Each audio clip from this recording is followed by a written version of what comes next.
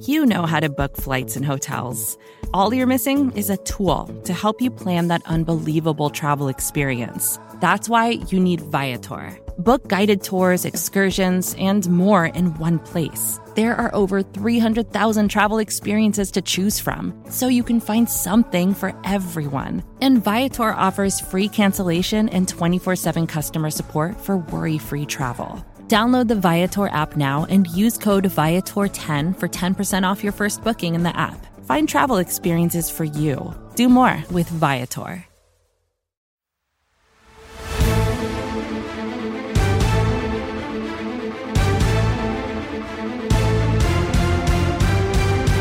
Welcome one, welcome all to the greatest show of them all. This is the NFC East mixtape, or as some people are calling it, the NFC East mixtape, because of the tie that we got last week.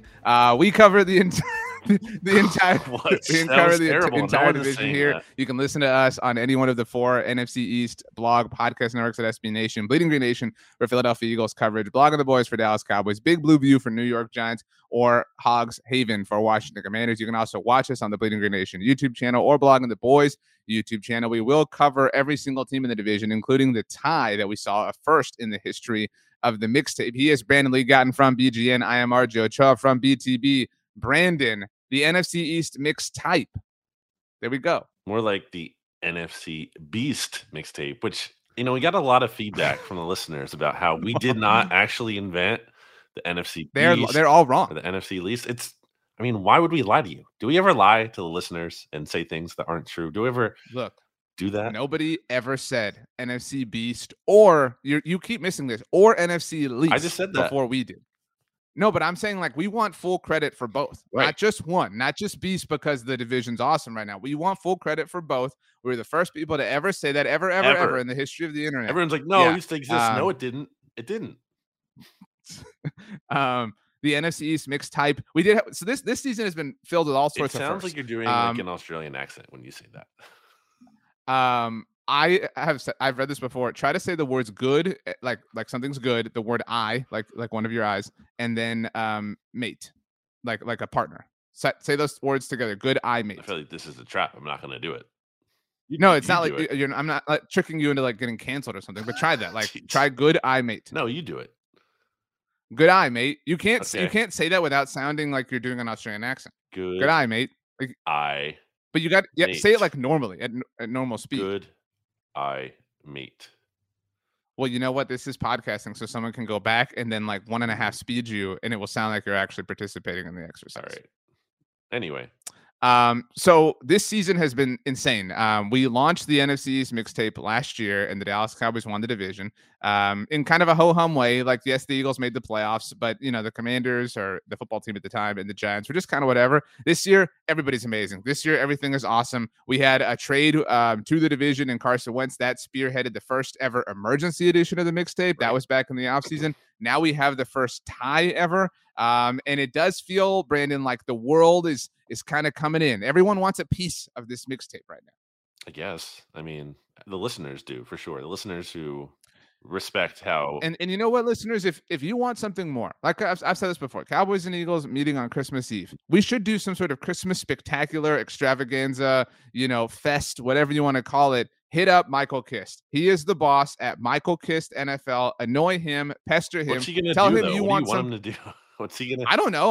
I'm not in the meetings Kist is in at work. I'm on some inferior meetings. No, we've done a live show without him. So no, but look, we got to run it up the flagpole. So you have to annoy Kist, everybody. Tell him you want some special Christmas graphics. I don't know what goes into this. Again, Kist is up on Mount Pius. I'm not there. You know what I mean? I'm just here. We live in this territory. So yeah, we have to do something special for that. I just saw right now as we are recording, we're recording on Tuesday at 11 a.m. Central Time, just for full disclosure, on the rerun of Good Morning Football. Peter Schrager, they were talking the storyline that they are obsessed with right now, and his was the Eagles and the Cowboys with the Jimmy Garoppolo injury. to our friend Rob Stats Guerrera's San Francisco 49ers, more than ever, it does feel like this conference is going to come down to one of these two teams. Yeah, I mean, I wouldn't say the 49ers are dead and buried by any means. For sure. Like, but like that's a lot of wind out of their sails. Their ceiling is absolutely lower. Their margin for error, as Kyle Posey put it, I believe, on Monday Football Monday with you guys. I think that's the right way to frame it. Like, they still have a path because their defense is really freaking good and they have talented playmakers and everything. And the coaching staff can kind of do more with lesser quarterbacks. So, yeah, I would not like rule them out. I'd not put them a 0% chance by any means. But sure, Eagles and Cowboys now certainly look like the two favorites because no one's taking the Vikings seriously, RJ, except you. A team. Can I say one thing? Sure. Can I say one thing on the Vikings? I told you in Stats this in our Slack chat. So I very famously was in on them, picked them to win the Super Bowl. They are very good, but no, they're this not. Isn't though. how I. They're not. But no, like they're very good in an objective way. Like, you know what I mean? Like their record, and you know what I mean. They're going to be a playoff team. They're going to win their division, right? So that's all I'm saying.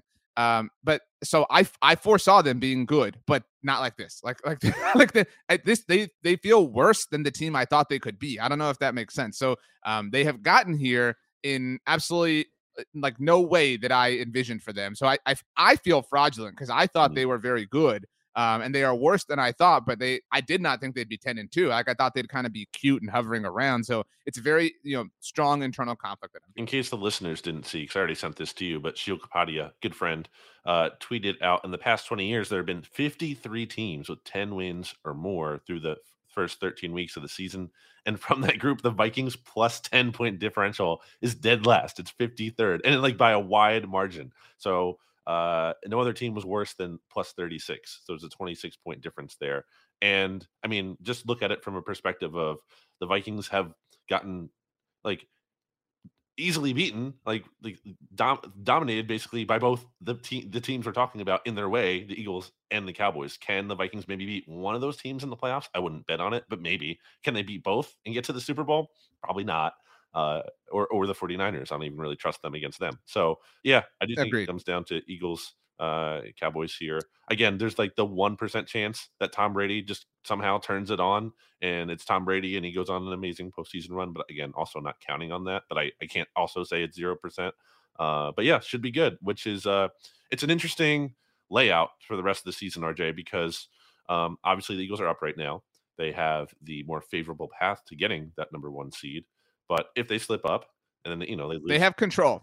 They don't obviously they have control within the conference. If they slip up, then it's Minnesota's control. If a few things go another way, it's Dallas's control. They are sitting in the driver's seat right now. I don't want to cut you off, but this does kind of segue us into, Philadelphia's last game, which you mentioned Monday Football Monday. I said on that show that I think it was the most impressive win that Philly has had all season. I don't know if the Titans agree. But I don't know if you've seen this. As we're recording, the Tennessee Titans have fired general manager John Robinson. Wow, holy! So what the hell?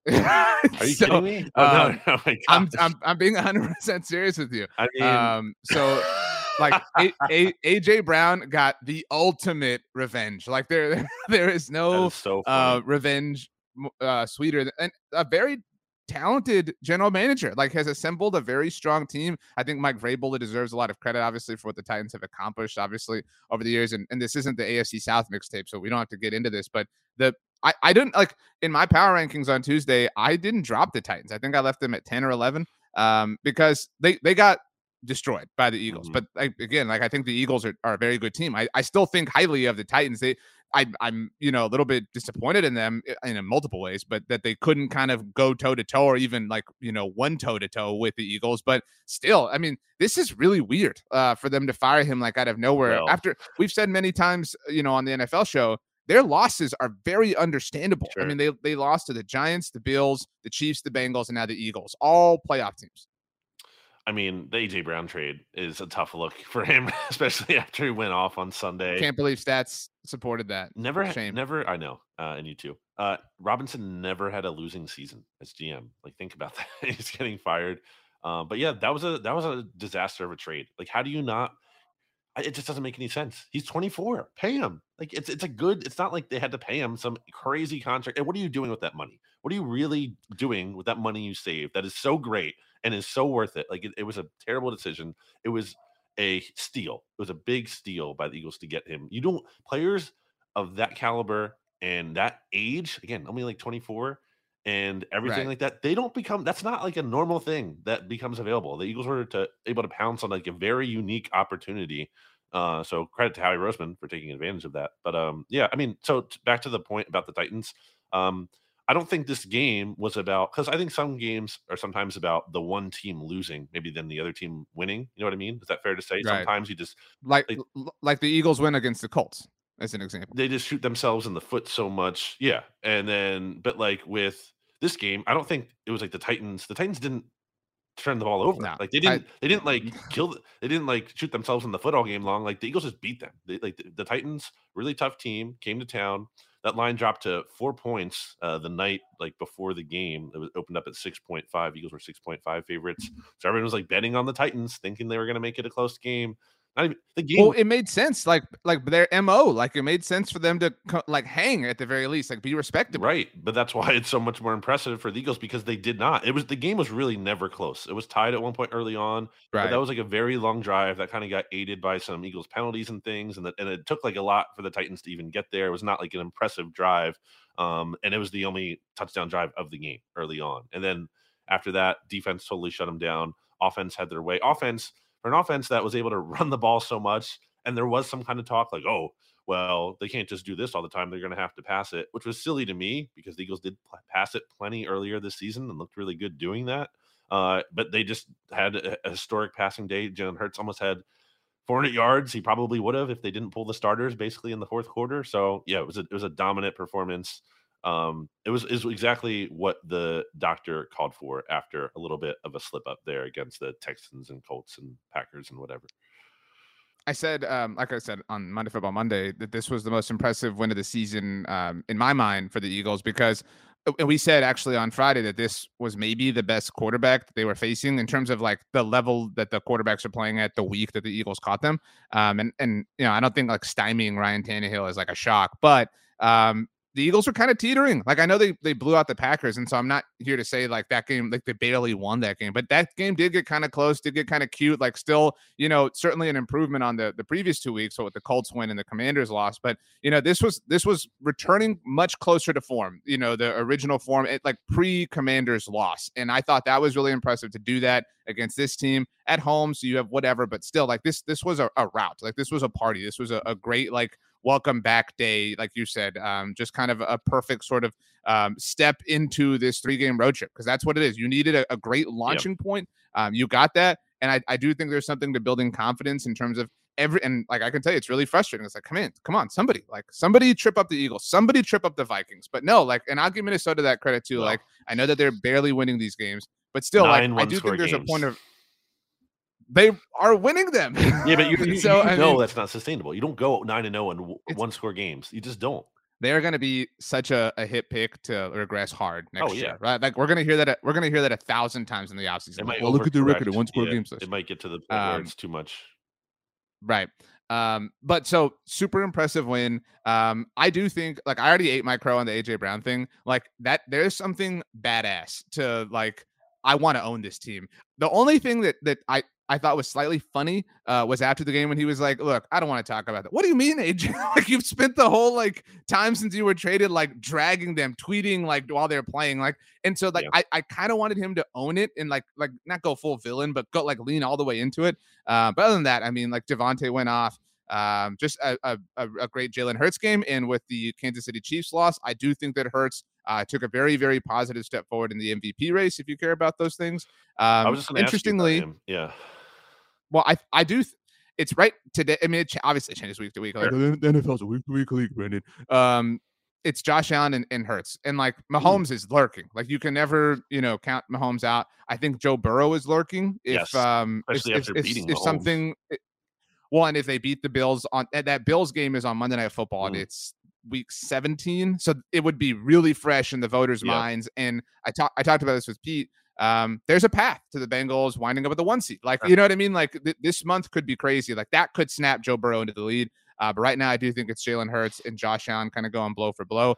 So we'll see. But it was super impressive. Will refuse to lose MVP. that is the worst thing that Pete has ever said. I will never in my life. That was an episode that Kist was on too. Like I will never ever forget the reaction that Kist and I had when he brought that up. That was so funny. But so despite the win, as we segue into the Cowboys now, who are still in second place in the division. So Eagles 11-1, Dallas 9-3. You know, I want to ask about the Christmas Eve game in a little bit, but another flip flop in terms of DVOA. So 2 weeks ago, Dallas had jumped up to second. Philly had fallen to fourth. Last week, Dallas fell to fourth. Philly jumped up to second. So they flip-flopped back and forth. This week, after week 13, the Bills remain number 1 in overall team DVOA. The Cowboys back at number 2. The Eagles not at fourth. Both teams have climbed above the Ravens, who are now at fourth. So Dallas 2, Philly 3. Again, I mean, really just kind of like hovering right around one another. The Cowboys, it was a little bit tense against the Colts. I know you were worried for me that this was my reckoning. I appreciate everybody who tweeted at me after all the crap I talked about the Colts in the offseason and the regular season. Justifiable crap, I would say. A lot of people thought it was going to blow up in my face the way it did with the Broncos last year. The game that the Cowboys wore the red stripe on their helmet like they did against the Colts. And I was never nervous that they were going to lose. And even before the fourth quarter, it felt like, okay, they won't cover, but they've got this game under control. To the point that they're going to cruise to win. But obviously, the fourth quarter was insane. I have seen very few things like that fourth quarter. I mean, that was just an explosion. I mean, it was a comedy of errors on the Colts' part, and just it was one of those it was like a Steph Curry can't miss fest for the Cowboys in the fourth quarter. Yeah, if you didn't watch the game at all and you just saw the box score, you'd be like, oh, Cowboys blew out the Colts as expected. They probably dominated them all game long. Wasn't the case. Was not the story of the game. Was closer than expected for a bit early on. But the Cowboys, to their credit, made the Colts quit, and the Colts, to their discredit, clearly quit. Like that. I'm sorry. Like I don't think both of us don't love getting into players not giving effort or whatever. Because I think for the most part, they really do. And they do try hard because, these are their careers. There's a lot at stake here, but I'm sorry, but that Colts team has quit. Like they have, at least some players have, some members of that organization have. Like you don't lose that badly when you're trying to win. Everyone is very much trying to win as hard as they possibly can. And I'm talking about even from an organizational perspective too. There was thought that, they brought in Saturday and got rid of Reich in part to tank or whatever. I think you the quitting thing happens when you become a joke, like the Broncos. It's not just that you're bad and that you're losing. It's that you are the butt of the joke. Everyone's making fun of you. That's happening with the Broncos, obviously on a week to week basis. That is this was. I don't really want to give the Colts credit, but somewhat to their credit, the first time that you could kind of release the hounds on them in that way, right? Because they beat the Raiders in the first game, and the joke was haha, they actually won a game. And then they played tight with the Eagles, and then they somewhat lost respectably on Monday night against the Steelers last week. So this was the first I told you, Jeff Saturday, you know what I mean? It was let loose. And to your point, I mean, give credit to I know you did, but give credit to the Cowboys for sensing that blood in the water and going for it. I loved that. I loved that they did not take their foot off the gas. I love that they punished the Colts in the fourth quarter. They were so relentless. I love that about them. One of my big takeaways concern-wise is Dak doesn't look right, man. Something about that is not right. Dude, he is playing at an incredibly high level. He had a sputtery kind of start to this game. This game was not called, which was I thought it was a terrible no call. I don't think I'm being a homer about that. I legitimately, everyone's it hit the ground. When did it hit the ground?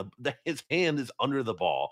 And also, again, the pocket's clean. There's no good reason for him to throw that pick. He's one of the least protected passers right now in the NFL. On that play, completely clean.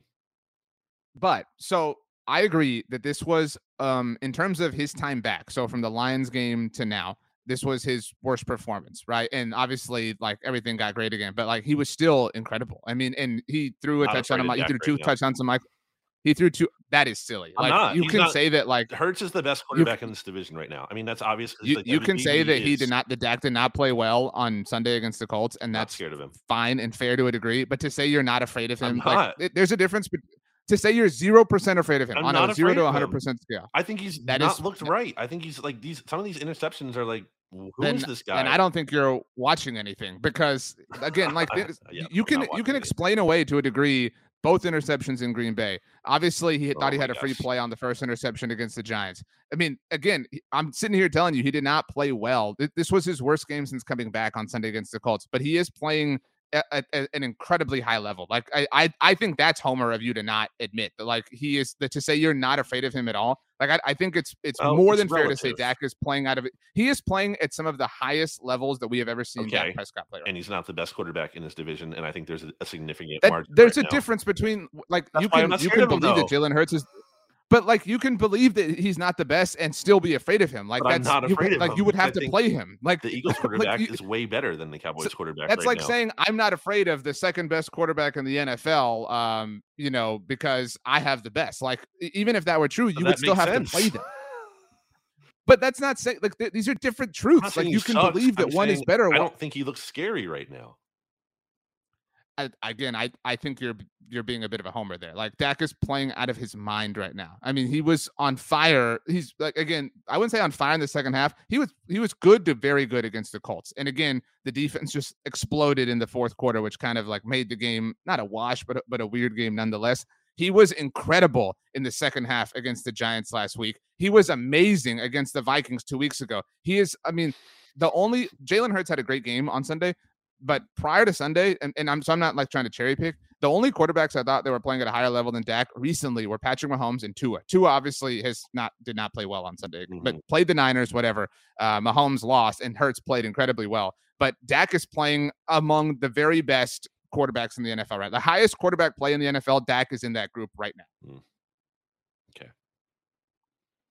Tony Pollard has 5 touchdowns of 30 or more yards this season. That is a record for Dallas Cowboys running backs. No Cowboys running back has ever had 5. There are obviously 5 games left in the season. Zeke looks strong. This is like, I don't want to do the like Zeke Pollard thing, but like, this is the, like, I don't want to say freshest or most fresh, but this is the, for lack of a better word or lack of a more specific word, this is the best I've seen Zeke look in a December since his rookie year. And I'm not saying like he's rookie Zeke. I'm just saying like, by December, there has been a noticeable wear and tear on him every year since then. Rookie Zeke, if you watch him, it's just so much faster and so clear. Like, you just see it. Well, yeah. Not that it's a shocking revelation, but I'm just saying. Last 2 games, he's at 5.12 yards per carry, 2 touchdowns. That's on 33 carries. He's been certainly not washed recently, which is how much of that maybe was getting some time off there for a bit. Well, and splitting the load, obviously, with Pollard the way they have. But, like, obviously the time off is part of that. I would also say to CD, and again, like, this turns into, like, well, A.J. Brown's better. Like, anytime, like, an Eagles fan sees a tweet about this, like, this game, this was not the best game he's ever this was not the best game that CD's ever played. This was not the most production he's ever had. But the way I worded it on our post-game show and in my stock report and on social and stuff was this was the most in control I've ever seen CD Lamb be. Like, this was, I always think about your write-up at Bleeding Green Nation the night the Cowboys drafted him. And I remember the subheader where you just wrote in the brackets. Do you remember what you wrote? No. So like, the title of the article was like Cowboys draft CD Lamb. And then the subheader in brackets, it said F word, like the letter F then the word word. Yeah. Yeah. So like, I think about that all the time. Like on Sunday against the Colts, that was like they got Oklahoma CD. Like that was the dude who they got on Sunday. And like we've seen that guy play quarters or halves or quarters like spread across games. But like from start to finish, he was that dude. And I had never seen him be that guy for an entire game. And so that was really encouraging as well. I felt like he was kind of like that against the Giants, I guess, on Thanksgiving. I felt like, so maybe, I don't know if you disagree with that, but he's stringing games together like that. Yeah, I mean, I'm not saying he was bad against the Giants, but like he is evolving. Like he is finally becoming that dude who we have, when we were like, oh my gosh, the NFL let CD fall to 17. Like all that hype is like finally meeting its, sort of like moment in this moment.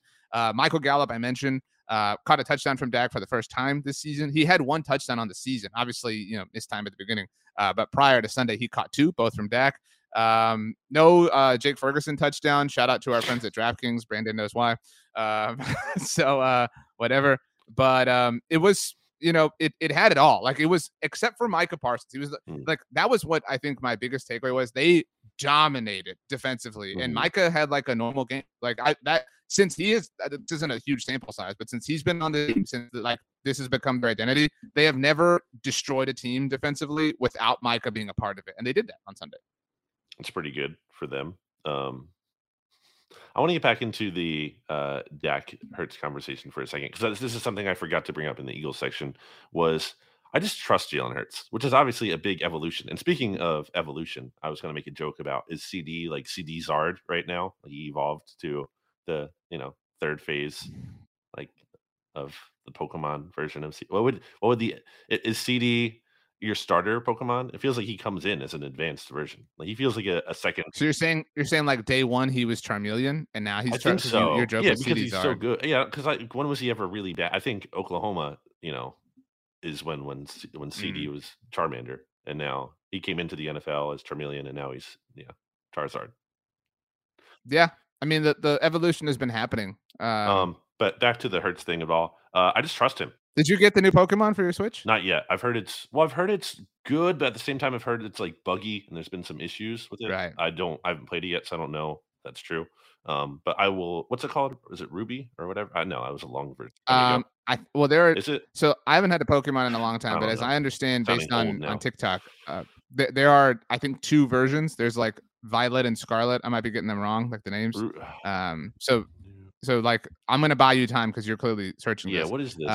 Scarlet. And I don't know. Violet. Yeah, you got it. Okay. Wow. Nice. Okay. So which one are you gonna pick? I don't know yet. I got Sword out of Sword and Shield. I mean, how can you get Shield? Come on. Did you get Shield? I told you I haven't had one since the originals. But my very first one was the red, and then I wound up with blue because I'm an only child. So, but I know. But so those are the last ones I've had. So I don't like these. If I had to Pokemon, pick how they look, they kind of. I would pick, if I had to pick off name, I think I'd pick Scarlet. Like, that's a cooler name to me than Violet. I kind of agree, and I think I like purple a lot, but I think I might like Scarlet better than Violet. I don't know. Anyway, I'm looking at both of the Pokemon on the covers, and they just kind of look like, I don't know. They don't look cool to me. They kind of look lame. Anyway, going back to the Dak Hurts thing, I think what I'm trying to say about Dak is, in part, like, I don't fully trust him in terms of, obviously, like, from an Eagles perspective, I never trust him. But like, from a objective watcher standpoint, I just think he's made some out of character plays that make me go like, what's going on here? Like, that's weird. That's not in character. And maybe it's, not a lasting issue. Maybe it'll be fine. It's just a fluke, whatever. But it kind of makes me like wonder, whereas it Hurts, I think he's just doing such a great job of taking care of the ball, and I'm not seeing those mistakes. And and because what you were just saying about CD is what made me think of this. He has been in so much in control out there, and it's just like making all the right decisions. But not just that, also making like special plays. Like, I just trust him, like, unequivocally right now. Which again is we've come a long way for me to be there with Jalen Hurts, but that's where I am. So the best writing and the best like assessment on what I think you're talking about that I have seen has come from Bob Sturm of The Ticket and The Athletic. So if you have an Athletic subscription, you should. BLG mentioned Shield earlier, former Athletic person, but still, like, The Athletic turns out incredible content. And what Bob has written about is like Dak has been like a tad overly aggressive, like, versus what we're kind of used to seeing. And so he talked about that a lot in the Packers loss, like how the throws, and granted, you can kind of explain away those interceptions in that game specifically, and place some blame on CD or Dalton Schultz, who were the intended targets for them. But that these are decisions that Dak is like, what are you doing? Like, are you, and Bob hasn't like suggested this. He's just like thought out loud in his writing. Like, are you trying to like prove a point? Are you trying to say like, I'm healthy, I can do this? Are you trying to like show off or flex or whatever? Again, I don't want to like say that's what Bob is saying, but just kind of pontificated. And so there are some throws that are a little bit more dangerous, and you call them reckless, that we haven't seen. But again, like, they've been so interesting in that they have had these weird explanations. Like, Gallup fell down, or Gallup didn't fight for the one that was intercepted. And you could argue CD fell down on the one that was kind of debatable in this game against the Colts. I mean, against the Giants, he thought he had a free play, right? Like, we can sit here and talk about how stupid that is, but, he thought he had a free play. And so, like, he's a little bit more aggressive in that moment, obviously.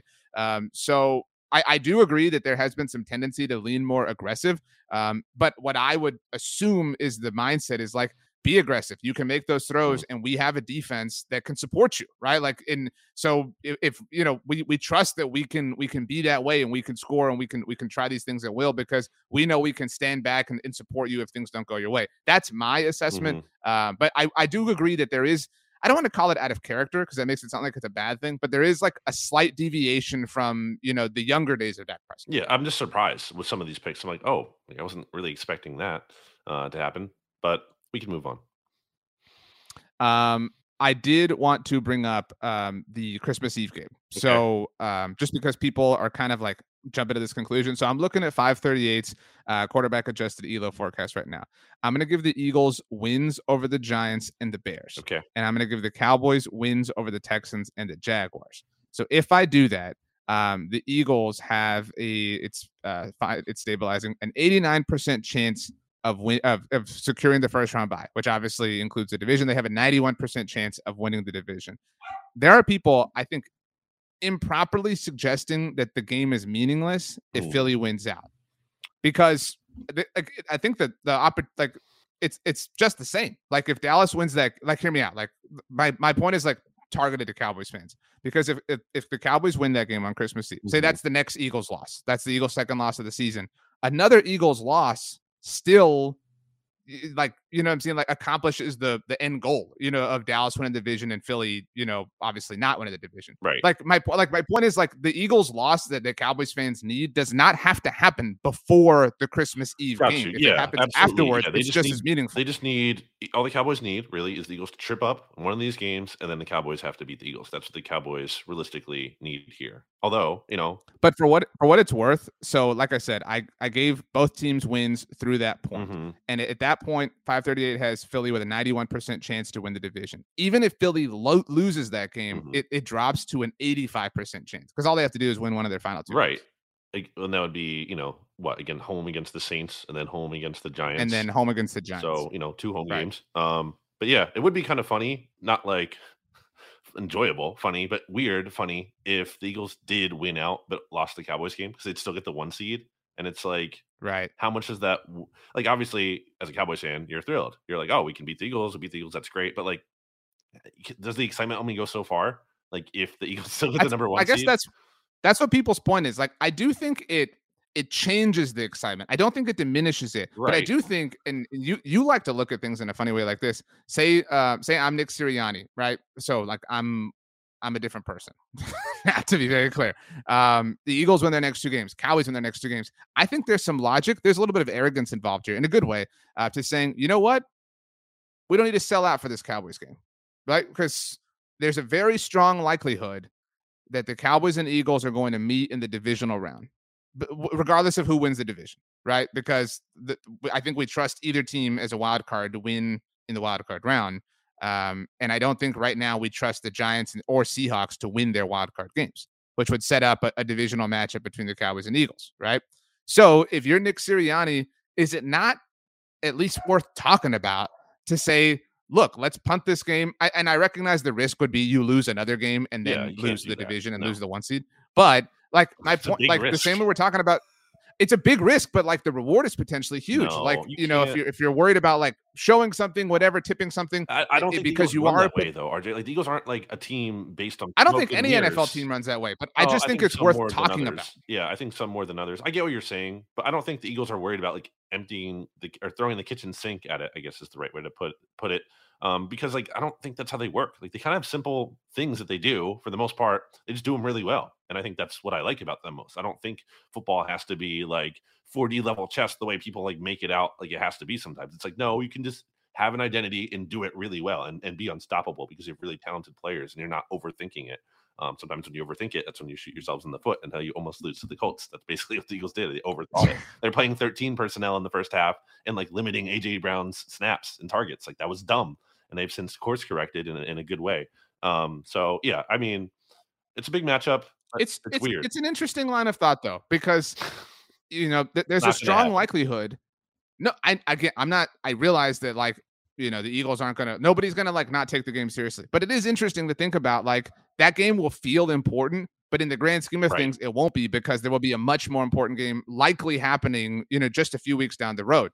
But again, all that changes if right now, the Giants or Seahawks also win in the wild card round. You don't know how that goes, obviously, with the Jimmy Garoppolo injury, as we mentioned. You talked about how, you don't believe in the Vikings. A lot of people don't believe in the Vikings. I don't think it's impossible or inconceivable for the Seahawks to go beat the Vikings in the wild card round. Sure. I mean, again, just based on the current playoff format. So I agree that you can't base things off of future assumptions, but it's worth talking about on a podcast, which is what we're doing right here. No, I'm not saying we can't talk about it. Two things. No, you hate the podcast. You hate the show. I hate the podcast that I do every single week. Two things. Number one, that's why beating the outlook we're talking about here. And by the way, the Eagles can officially clinch a playoff spot, which, I mean, come on, they're 11-1. They're going to make the playoffs at some point by beating or tying the Giants this week in week 14, or if the Seahawks and 49ers both lose, then that would also clinch them a spot, even if the Eagles didn't beat the Giants. So there's that. But this is why the Eagles win over the Titans was so big, because that looked like, okay, they might lose that game. And if they do, that opens the door for that Christmas Eve game to be huge, because if the Cowboys win, they probably are getting the number 1 seed at that point. So that's where, I mean, all hope for Cowboys fans, right, obviously rests in the Giants this week, who we're about to get to. And I mentioned this with Pete, it will require a Justin Fields Super Saiyan game. That's what it will take. For the Bears to show up and win, and it's the NFL, crazy things happen, blah, blah, blah. But there's no way the Bears beat the Eagles. Granted, that game is in Chicago. Without Justin Fields having he'll have to have a 57-yard touchdown. It'll have to be some crazy sequence of events like that. I wanted to say one last thing, and then we'll break. I said I had two things, and you let me say one. Oh, I'm sorry. Well, we're trying to get to the other games. Okay, my second thing is the thing that concerns me most about the second Cowboys matchup is not really anything about the Cowboys right now. It's just about the placement of where the game is. I mean, 3 straight road games is tough, no matter who the opponent is. Even if the Eagles are playing, let's say the Bears. Let's say the Bears and the Cowboys games were flip-flop there. That would still be that's tough. Right. That third game, obviously not as scary, but still it'll be that's tough. It's just tough to play 3 games on the road like that. I don't want to look it up and waste the time. I thought about asking a friend, but I wonder how many, I don't know, say the Eagles have played, I don't know, 25 3-game road trips in their history. I'm making that up. But what is their record in the third game of those 25 hypothetical times? The Eagles, you know what I'm saying? How many times? Yeah, I'm curious, of all 3-game road trips they've played, or recent ones, and granted, teams change, seasons change, whatever. But I'm curious how any NFL team does. What is an NFL team's average record in a third straight road game? Yeah, if that makes sense. So there's an old article on about this on Niners Nation. Shout out to our friends there from Fooch, of all people. Wow. But this is back in 2017, so it's a while ago. But it was over the last 3 years, the team in the third consecutive road game is 13-23 straight up, and 11-23-2 against the spread. If you widen the sample size, so he did over the last 10 years. Again, this is 2017, but 35-69 straight up. A little bit closer against the spread, 46-55-3. So, it's not impossible, but it's it is a real thing. It's a real disadvantage that is going on. It's the way we talk about last week, the Cowboys Colts rest, whatever. Mm-hmm. It's hard to play multiple road games in a row. And obviously within that, the longer you go on a road trip, the harder it is, whatever. The last thing I wanted to add on the Cowboys front, and we'll probably talk about this next week, assuming the Cowboys beat the Texans. And if they don't, the panic in the streets will be just all sorts of whatever. But, and to be clear, this isn't a brag, but I do think it's important. The Cowboys will win their 10th game the next time they win a game, and they're obviously going to win at least one more game. And that this will be the first time since 1995 and 1996 that they have won double-digit games in back-to-back seasons. So again, I'm not saying plan the parade, build the statue, hang the banner. But this is a franchise that has had a culture of failure. They have not been able to handle success. And that has been their bugaboo. That was literally the bugaboo over the entire Jason Garrett era. There have been 2 times in that stretch where they have been playoff teams in back-to-back years. But one of the times they were a wild card team with a record, obviously shy of 10 wins. So I think that Mike McCarthy deserves a lot of credit for that. And again, we talk about multiple things can be true. I'm not here to say he's the best coach in the NFL, but in his 3rd season, so in 3 seasons, he has pulled this off. What the franchise has not been able to do this century. That is impressive. That deserves a round of applause in my mind. And because he won a lot of those games without Dak Prescott, it was not an easy road for him to do this. Okay, there you go. I'm sure it'll pay off in the playoffs. Last thing I had about the Eagles game that I forgot to mention, Eagles-Cowboys We've game. last thinged a million times. But this is the real. I mean, I had said I had 2 things, and then you didn't let me get to the second one. So this is the third thing now. This is the third thing that I didn't. There was a secret third thing.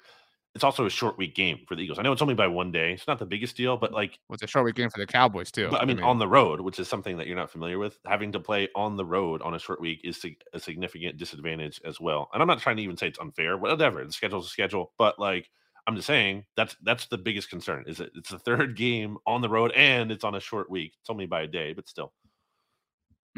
Okay, let's take a very quick break to hear a word from our sponsors. Another day is here, and you're ready for it. What to wear? Check. Breakfast, lunch, and dinner? Check. Planning for what's next and how to save for it? That's where Bank of America can help. For your financial to-dos, Bank of America has experts ready to help get you closer to your goals. Get started at one of our local financial centers or 24/7 in our mobile banking app. Find a location near you at bankofamerica.com/talktous. What would you like the power to do? Mobile banking requires downloading the app and is only available for select devices. Message and data rates may apply. Bank of America NA, member FDIC. Welcome back. During the break, Brandon, I told you the results of the Spain-Morocco match. Can you tell everybody what happened? I don't know. Morocco won on penalty kicks. How about my call from last week? That I think dude, that was sick. Like, did you actually record that before? I'm like, I mean, it wasn't even that crazy of a call, like 1-0, if you will. I feel like a pretty. We really. So we specifically recorded earlier. I asked Brandon so that I'm sure you watched too, but like I was the one who mentioned like, hey, the USA match is on, whatever. And at the end, you correctly predicted the final score of 1-0. Good job, you. It's not my tie prediction from the 2020 season, but we'll take it. When I predicted the Eagles I was on radio, like Philadelphia sports radio, and they asked me for my prediction that week. I like the morning show too, which is like a big deal. Nice flex by me. And I was like, they're gonna tie, and they did. It was crazy. Anyway, wow. So, speaking of all the time, I know you see this at Bleeding Green Nation at Blogging the Boys. Last week, Giants Commanders playing. All right, and we had this conversation at BTB. Who should we be rooting for? You do the rooting guy. We do the rooting guy. It's kind of a staple at SB Nation. Who should we be rooting for? There's merit to the Commanders winning. There's merit to the Giants winning. My overall takeaway was like, there's no bad loss. I wanted the Giants to win. Just because I wanted like the vibes to be good, obviously heading into this Eagles matchup. So that was my particular logic. Again, I would have been fine had the Commanders won. But a very common response to this is like, I want them to tie. I don't want either team to win. I know. So I want them to tie. It happened. The Commanders and Giants tied a 20-piece. You ever get a 20-piece nugget meal at McDonald's? Probably at some point. I mean, that would be extremely easy for me to take down. Really? Yeah, I mean, I could do that. Well, then why is it like a probably thing? Like if it's easy, like it sounds like it should be a run in the mill sort of proposition for you. I could do it, no problem. What's your sauce that you dunk in? So from McDonald's? I don't do this a lot. So you only get one, or do you get multiple? I mean, you could probably get one. Okay, the drive-through asks you for one. Okay, probably the buffalo then. Sweet and sour for me.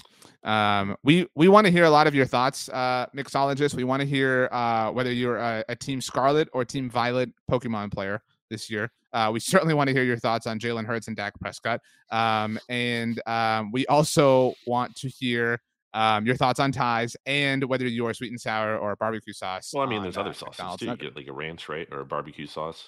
Well, but we're talking about the sides of the arguments that we have been on here today. So, but we had a 2020 tie. A lot of jokes, like obviously, like, what does Taylor Heineke do now? Does he buy one shoe? Like, what does he do? I was going to make that joke. Jeez, I'm glad I didn't because that's really bad. Well, you love talking about that, so I thought it would be good to bring up. He should have to get one shoe. I mean, if you're it's half a win. You have to get half of the pair of shoes. How do you decide which one to get? I mean, I would think you want to put your best foot forward in life. When you step forward, do you probably right? I think foot. I step forward with my right foot. I've talked about this before in marching band. You're taught to step forward with your left foot. There's a reason for that. I already forgot what it is. I know some people that are like right-handed, but they use their left foot for like soccer or whatever. Like that's like their stronger foot. That's weird. Yeah. I really thought Taylor Heineke played well. I know you didn't get to see a lot of this game at the time because the Eagles were playing. But I thought Heineke played. I thought Daniel Jones played well. Like I thought Daniel Jones played fairly well. But the biggest loser in this game for me is Brian Daboll. Dude settled. He played for the tie at the end of this game, and he punted. And granted, they did get the ball. Yeah, I was gonna say they did get the ball back. So like it did kind of work. I don't know how Heineke didn't fumble after Thibodeau got to him, like right near the end zone. Like it kind of, and that would have been the like, see, I told you I punted because I trust our defense, and that would have annoyed me. But dude, like that is a big dip in stock for me for Brian Daboll. That is not the guy that we saw early on this season. And like we've said this many times, like you're not winning the Super Bowl this year. Go out and like let it all hang loose. You know what I mean? Like be the team that is stretching and trying and reaching for things. That was some big loser energy from Brian Daboll. Yeah, I agree. I was reading the recap on Big Blue View and I saw that and I'm like, what? Why did he do that? So yeah, that was not a good.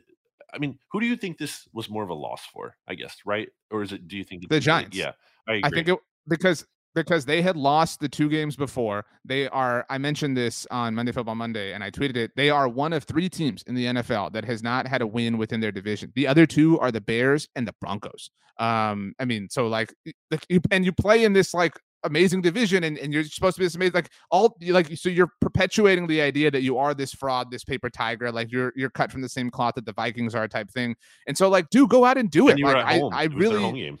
Yeah. And like that, the other team gets to be on bye this week and then play you at their house. Yeah. Like, dude, you got to go for it. Like I will respect if you lose, but you go down swinging. That was such like it. I would feel just a smidge less like in this way if they had not done that, but like that undoes the good that I feel like they've done for them. Like they've had a really bad they lost to the Lions, who have like, you know, shown to be a little bit spunky as of late. They lost to the Cowboys, obviously a very good team, and now to tie with Washington, like it just like dude, no, like come on, Brian Daboll, I feel like Obi-Wan, like you were the chosen one. You were supposed to be different for this Giants team, and you have truly regressed.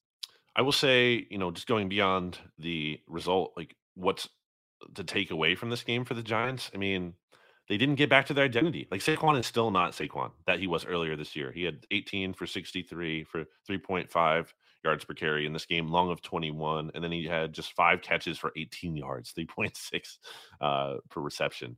Like he has not been the player he was earlier this season. The Giants were winning and looking more dangerous than they do or have been recently. And that's a big deal. And the fact that so if he got back on track and the Giants tied, I think they'd be like, okay, at least Saquon's back. And like, we feel good about that moving forward. Like, what do the Giants have here that they feel really good about moving forward?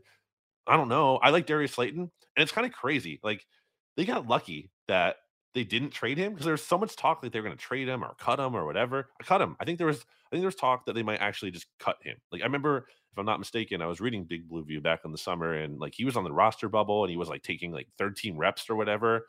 And they're very fortunate that they didn't do that because he looks really good. And all that was like crazy to me at the time because I'm like, man, I remember him like doing damage against the Eagles. He was like roasting down Ronald Darby. Like I thought Darius Slayton looked good in the past. He's no Darius Slayton, you know, really good. And certainly that's one thing they have going for them. The only thing really, the receiving core, pass catcher wise. And obviously their defensive line, you know, is stout here too. You know, Dexter Lawrence is having a great year. And then it looks like Kayvon Thibodeau had the moment. It was unfortunate he couldn't, you know, pop the ball loose, but still like that's a really cool moment for him. So they have that. I will say, like to your point, like not only is there nothing like to grab onto, I feel like this gave us like a negative thing to grab onto. Like we didn't have that either. You know what I mean? I just looked because I wanted to make sure. Again, I know you were busy. Do you know the circumstances around the punt? Like the down, the time, where they were? The Daboll do you know any of this? Yes. No, but I'm looking at the box score right now. It was 4th and 3.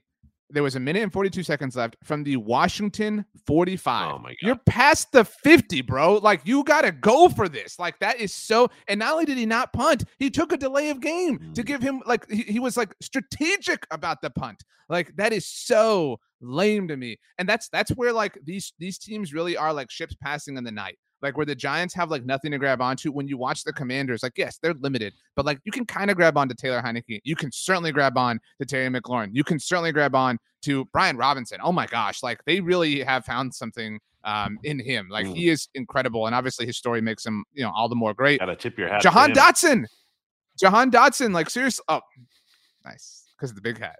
So it's a funny joke because tip your hat is also like give him credit, but it's also a play on the big hat. Yeah. From last week.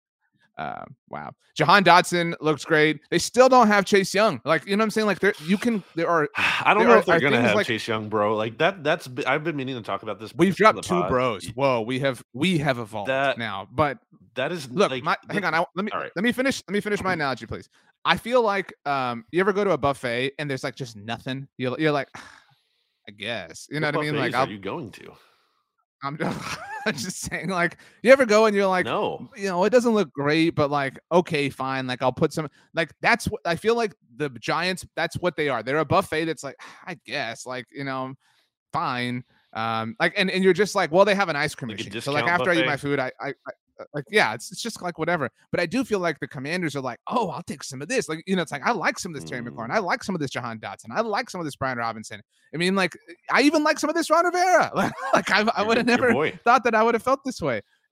So like they're just so different in that way. Now the Giants could come out and beat the Eagles this week and like kind of flip the script on us totally and completely. But so in a weird way, like, I guess that's what a tie is. Like, it was like half improvement, half regression. You know what I mean? Like, because we do think highly of this Washington team, and they did.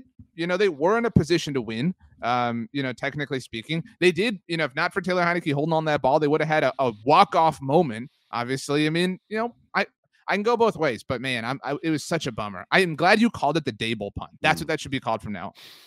So the Giants still have to play the Eagles twice. Including this weekend, and then the Vikings. Right. And then as we mentioned, they get the Commanders again. The Commanders coming off of their bye, and the game being at FedEx Field, which is not an amazing home field advantage, but I'm sure will be better than playing on the road for the Commanders. Well, this is the most that game, by the way, we didn't even mention, got flexed to Sunday Night Football. Why? We need to see more of that. Well, it's in over Patriots Raiders. What would you rather watch on Sunday night? So Patriots Raiders, honestly, but so like I do think this is the most juice that a Washington game has had in a while. Like, they're entering with 7 wins as a would-be playoff team. They can rip the hearts out of a division rival and sort of stake their claim in the playoff race. Like, they haven't had a game like this in a long time. So I mean, it's interesting in that sense. So, or did we just flip into the Commanders, by the way, or are we just gonna? Well, we're like morphing because they played and tied one another. Yeah. So the Chase Young thing, I think that's a bad vibes thing. Like, I think it's taking longer than expected, and I don't think that's the case of like, oh, the Commanders are just being really cautious about this. I think they kind of overshot when he'd be ready to return, because think about it, they opened his window and then he was never really like ready to be activated by the end of it. And then the first game they kept him out like due to illness or whatever. Like, it seems like they're trying to cover for him not being ready. And it seems like I don't know if he had a setback. I'm just speculating or what, or it's just taking a lot longer than they thought it would. So maybe he gets back at some point and he's fine. But my expectations for him have significantly lowered. Like, I think, we talked about him like maybe coming back and having some kind of Bosa Watt impact. Like, no, that's not happening at this rate. I don't think so. I do think, and this is an off-season discussion we can have, and we can certainly, talk to our friends at Hogs Haven about this. But so he played 15 games his rookie year in 2020 when they won the division. Obviously not winning the division this year, but they could be a playoff team. He played 9 games last year before getting hurt. He hasn't played at all. So we're talking about he's played 24 games at this point. Say he does play 4 games. Right? Let's just live in like made up number. That would be coming back next week. Or I'm sorry, no, they only have 4 games left. They don't have 5 games left. So say he played them all. So that would be 28 games in 3 years. Do you give him a new deal? Like, I mean, yes. Do you like because he's gonna want it? You know what I mean? Like, and he has every right to want it. He should want it. But like, what? Like, now I understand. No, probably not now. No. But he's gonna want that. He's gonna want that extension next year.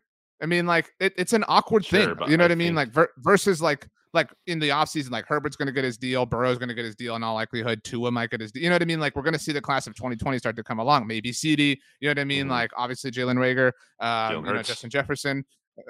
Right. I mean, well, and I was just talking first round picks, but you're right. Like, even more so, Trayvon Diggs. Like, so what do you do with Chase Young? Like, it's a interesting question to answer. He's only played 2 games against the Eagles ever. Isn't that kind of crazy? He's been in the league 3 years now, but he missed both of them last year because of how the injury timed out, and then same thing this year. He played. You saying that, I tweeted about this before. I think he's only played 2 games against the Cowboys. Okay, and they only have 1 remaining. So I mean, he could get to 3 if he plays. I'm double checking. So that's kind of like he's only played in 2. Significant too when you're talking about long term, because it's like it's not all his fault, but he has these lack of signature moments in like division games. I guess you can say the Week 17 finale when the Eagles were tanking. So in 2020, he did play both games against the Cowboys his rookie year, yes, and did not play at all last year. So so he's only played 2. He can only get to 3, obviously, is the point you're making. The Philly games that he played were week both 1 of 20 there's week 1 and week 17 of the 2020 season.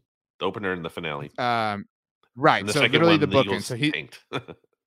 So you're talking about his second season in the NFL. Mm-hmm. And like this isn't like a smush on the Giants or Commanders, but like the division has been dominated by the Cowboys and Eagles for the last, I don't know, 5 to 7 years. So his second season in the NFL, he did not play against either of those teams. So he missed 4 of those games. And then the Giants, he has played in 3 games against them. Mm-hmm. And so he could get to 4. So you're talking about he's played 2 games against the Eagles, right? 2 against the Cowboys, 3 against the Giants. So that's 7 of a possible, at this point, I don't even know how many, but like it's an incredibly small number. So 18, right? So, but how many have they played this year? They still need to play the Giants and the Cowboys. Yeah. So they've played 4. So 16. He's played in 7 of 16 divisional games to this point. That's a lot to miss. And it could be 7 of 18. I think how the rest of this year goes will be relevant. If he doesn't like play at all again this year, if this continues to linger, he doesn't even play. That's obviously you can't sign him at that point. And if he comes back and he's kind of a non-factor, we'll see.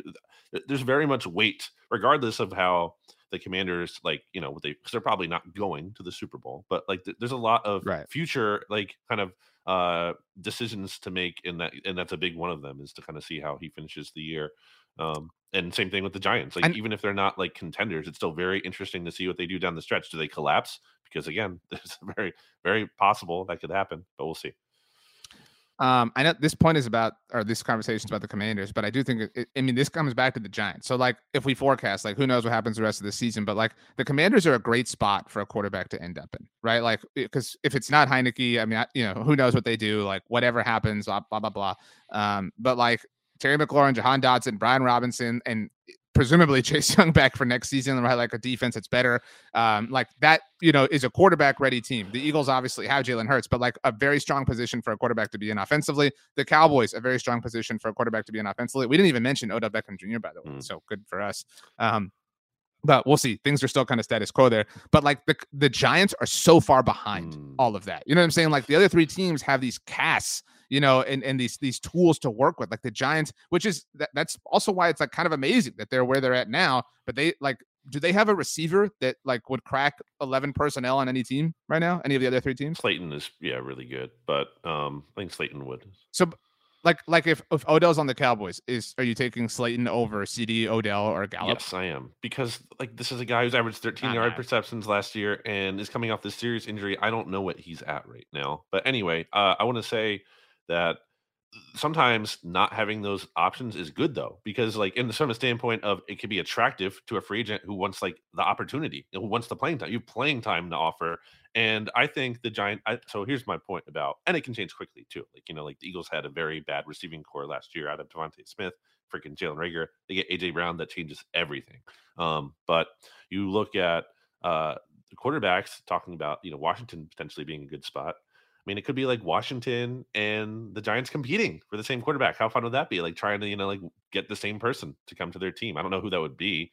Maybe it's Derek Carr. Maybe it's, I would say Jimmy G, but I don't know what's really going to happen with that after the injury. Is there anyone else out there? I don't know. Free agent quarterbacks. I was pulling this up. Tom Brady will be a free agent. I mean, if you want to explore what about? I mean, like, look, I recognize how stupid this is about to sound. What about Daniel Jones? Going to Washington? I mean, like, because is that impossible? No, like, are you willing to rule that out completely? And I wanted to look at wide receivers, just to kind of like, see who the CD. Let me get this quarterbacks up here. So what? CD's not a free agent wide receiver. You're talking about wide receivers, and you said C, so I said CD. Oh no! Like I was saying to see who's a free agent. Because like who's a free agent? Because the Giants would be like when people like match up like free agents and stuff like that in the offseason, like the Giants would be a popular destination. Nelson Aguilar, DJ Chark, Marvin Jones, Julio Jones, Juju Smith-Schuster, maybe. You know what I mean? Like if you're, whatever. Are they going to bring back Sterling Shepard? Matt Collins, your boy. tough year. Maybe there's a trade, like maybe you get lucky and you kind of find another receiver who's discontent with their current situation, but that just seems hard to imagine at this point in time. But Darnold, okay, let's. Bridgewater is out there. Case Keenum, back. Jacoby. Let's see. Oh, by the way, so the Morocco match just ended, and Portugal's getting ready to play. Ronaldo not in the starting lineup. Look at that. I think I just saw a tweet. Lamar Jackson. But nice. Okay. We have 2 games. Yeah. 2 games happening across the entire division this week because Washington is on bye, and obviously Philly is visiting the Giants, where they lost last year. They lost in New York to the Joe Judge-led New York Giants. I will pick that game. Yeah. We'll pick that game second. Cowboys host the Texans. It is their 3rd home game in a row. We talked about the 3 road games, whatever. Texans looked awful last week. I mean, they just are the worst team in a very long time. Yeah. The Cowboys opened as 16.5-point favorites. That is such a massive line. I understand if you want to take the points because it's a lot of points, but I think we both are very confident the Cowboys get their 10th win of the season. Yeah, the Titans are really young too. That's like something that I think I was looking at, or at least they play it. The Texans. You said the Titans. Sorry, the Texans lead the NFL in like rookie snaps played. I think by a decent margin too. So they're just playing a ton of young guys. So that's part of why they're not good, and they're also inexperienced. So and they want the number 1 overall pick. Yeah, right? Like they're organically tanking. They've every reason to want to lose out and get that number 1 overall pick, because then they're going to have the pick from the Browns too, which we'll see where that ends up, but should be decent. So yeah, I will take the Cowboys to win and cover because they've been able to cover the spread. They're like one of the best teams in the league at covering the spread, right?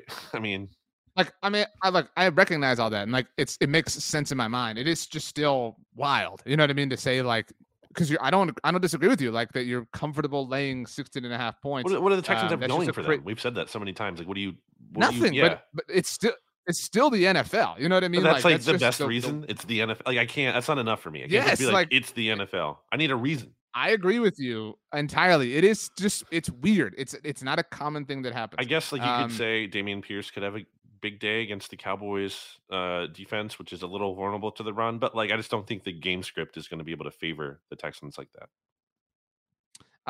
The New York Giants are 7-point underdogs. Yeah, I don't know what that opened at, but they're 7-point dogs now. 6.5 against the. Okay, so very little movement. So I'm going to do the like BLG fence riding thing. I'm going to take the Eagles to win, but the Giants to cover. I recognize. Actually, you know what? I'm gonna change course. Last week was such a dominating force of a win, and the Dable punt is such bad vibes. Ooh, true. I will lay the points, but like again, not to ride the fence. My official stance is laying the points, but like I could see it. I mean, it's not like you could totally see a path for the Giants winning this game. Jalen Hurts had his worst game like ever by far at MetLife last year. 45.2 completion percentage, 124 yards. That's 4 yards per attempt, 0 touchdown, 3 interceptions, 17.5 passer rating. That was really bad. He was better in his second game against the Giants. He had over 100 passer rating, and that was in Philly. And he's also a lot better than he was last year when he's throwing to Jalen Reagor at the end of the game. He has AJ Brown now. I think the Eagles should be able to win this game. I feel good about them winning. And the Giants aren't as good as their record indicates. Been saying that all season. They're 16th in point differential, actually at -7. The 21st in DVOA, or at least they were entering last week. I didn't see the update, but I'm sure they're around that again after tying Washington. I don't know. I think Saquon is not himself, and that's a big deal. I will say the only thing that kind of makes me wonder is, it's a division game. We saw what happened in Eagles Commanders. Sure. And Brian Dable is a thing. Like he's somebody that is, while he punted, he is a thing. They're tied. The Giants are tied for the best no record against the spread this season at 9-3. So, that's pretty good. They're also 7-1 against the spread. What is this? I have this. I'm reading. I have the records here written, but I can't make sense of what I wrote. So that's a good thing. I will say underdogs. Wait, that makes sense. Yeah, sorry, as underdogs specifically. They are 7-1 against the spread as underdogs. That was tripping me up. And 5-2 in one straight up when they have not been favored this year. So it's a situation they've been good in. So that's kind of hard for me to totally just say the Eagles are definitely going to crush them. I will take the Eagles to cover, but I think it is going to be like, I don't know, maybe like a 10-point game. Maybe the Eagles like pull away at the last moment and they seal the deal. But I think it's going to be a competitive game.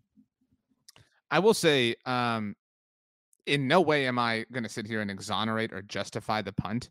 But if you had to, like, if we were like in a court of law, we had to defend the punt, the idea would be like, look, we're in the playoffs right now, right? Like we're, a tie is better than a loss, right? Like blah, blah, blah, like all the stupid things that people say. And to that point, like, I could kind of see like the like energy of that, like, hey guys, look, I know we tied last week and that's really stupid and really upsetting, but like I played for the tie because I believe in us. I believe in us as a playoff team, right? Like again, like I'm really stretching and reaching here, but like I mean, if I have, you would go for it. You would go for it. Hey, no, but like even you to win the game. But he would have.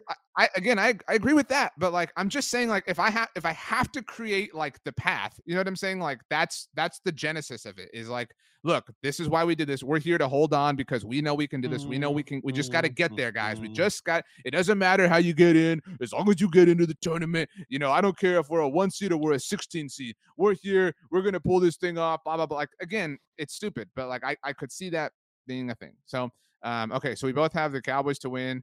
You talked me into laying the points. I'm laying the points on both Dallas and Philly. You are taking the Giants against the spread though, but the Eagles to win. No, I said I'll take the Eagles to win and cover.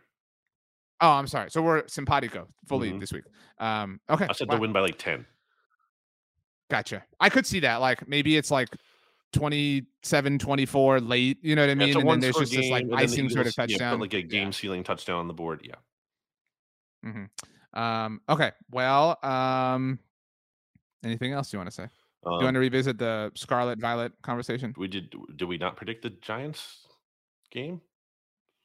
They play the Eagles. Oh, duh. So I was it was so in my head, like, it's all separate. I was like, wait. The underdog thing really, really shook you. The Commanders are on bye. I also wanted to say, I thought about, as Jahan Dotson scored, like, if we had to pick an official college of the NFC East, I think it's Penn State. Right? Like, so you've got Micah Parsons, obviously, like for the Cowboys.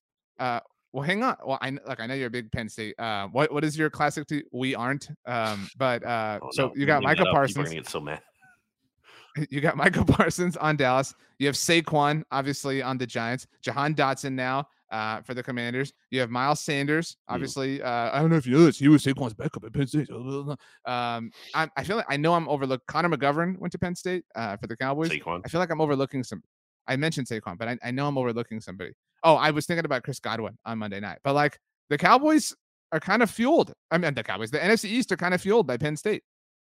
Who is another school that comes close to like Alabama. Having as much like as but okay, so Alabama has Trayvon Diggs on the Cowboys. Alabama has Deron Payne. Was he Alabama? The whole Washington defensive line, basically. Jalen Hurts, right? Devontae Smith, Jalen Hurts.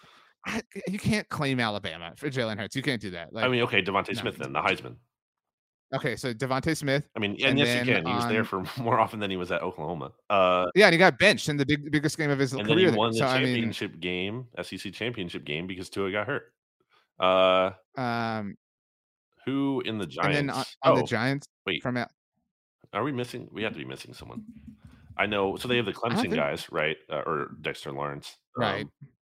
But nobody has Oregon except for Thibodeau. They have the Giants, Alabama right? player that is obvious. As Andrew Thomas, where did he play? Not Alabama. Evan Neal, duh. Got him. Boom. I mean, counts. It does count. Like, so they have like maybe Alabama's second place, but like I do think that Penn State has far more like visible players playing like much splat. I recognize that. Evan Neal was Devontae Smith, number 4 overall pick or whatever it was. Sure. Devontae Smith was 10.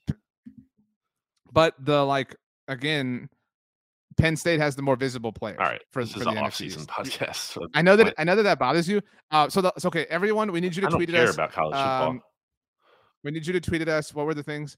Pokemon Scarlet or Violet. Jalen Hurts or Dak Prescott. There was another one. The sauces and sweet and sour sauce or barbecue sauce. No, and then whether you think Buffalo. No, I'm not standing up for barbecue. Yeah. Sweet and sour buffalo. And then whether you think the official college, the official university of the NFC East mixtape is Penn State or Alabama, based on the like splashiness of representation. Is there another school? Oklahoma was the one because you could go Hurts and CD, obviously. They're headliners, but that's kind of it. Sterling Shepard on the Giants. That's kind of it, though. I feel like I'm missing something. But we already had the Eagles covered, so. Just saying. Same Bradford. DeMarco Murray. That's true. Wow. Okay. Let's get out of here. Brandon, as we leave, I would like you to tell us. I'm just going to ignore whatever you tell me to do. So why? No, I want to come up with something unique, something different. I would like you to tell us the sequence. You're going to watch a movie at home. The sequence of it. Like, do you set the snacks out? What do you set the snacks out? Do you get under a blanket? Like, do you start the movie and then like you wait till you get hungry, or like are you somebody who likes to set it all up? Like, what's like take us into the picture? I can't watch movies; they're too long. But if I'm going to watch a movie for some reason, I think I only go to see movies at the theaters anymore, and that's not too often because I don't watch a lot of movies. But if I'm going to watch one at home, probably ideally, if this is like the ideal movie setup, I want to get some. That's what we're looking at. Some popcorn before the movie. Have a big bowl. So you're popping it and setting it like on the nightstand, like table, whatever. Okay. Sitting on my couch, got the bowl of popcorn, big bowl, regular popcorn. I know you rank the flavors or whatever. Not a sweet popcorn guy. I don't want any kettle corn or caramel. No, I don't want any of that. Kettle corn. No, none of that. It is situational. I want just the regular. I like the savory. Regular butter popcorn. Sure. And don't be one of those people. Don't throw the M&Ms in. No, like that. That's weird to me. Talked about that on Monday Football. I can't. Do that. Dude, Pete had a bad end of the show. Yeah. Jeez. But yeah, wow. It's like that. Very simple. And that's all I've got. Oh, well, that's not true. Righteous Felon Craft Turkey, BGN 20 for 20% off your order. Happy holidays. The Nelson Mandela flavor is the very best one. Yeah, that they have. You're a pickle guy. I'm normally not, but it's a faint taste, so I'm okay with it. But I really like it. The Darth garlic, obviously, great as well. It's my favorite. But similar, you know what I mean? That's the biltong, not the jerky, so it's a little bit more tender than the jerky is. Yeah. I like the jerky sticks more than the actual jerky. Okay. Like if I had to rank the meat textures, tubes. Yeah. Right. I'd go biltong, meat tubes, like traditional flat, jerky. The meat tubes are so much better than, I'm not even going to say the name, but of the product you can get at convenience stores, we're Righteous Felon people. I'm saying, but like, they're so much better than that. Like, I can't even eat the other thing. Right. I've had it in the past because like whatever was there, and someone like a friend was sharing it or whatever. But like, no, can't do that. The meat tubes are way better. Shout out to Meat Tubes. Thanks for hanging out, everybody. Brandon's gonna give us 2 words. Jalen Hurts is coming for you.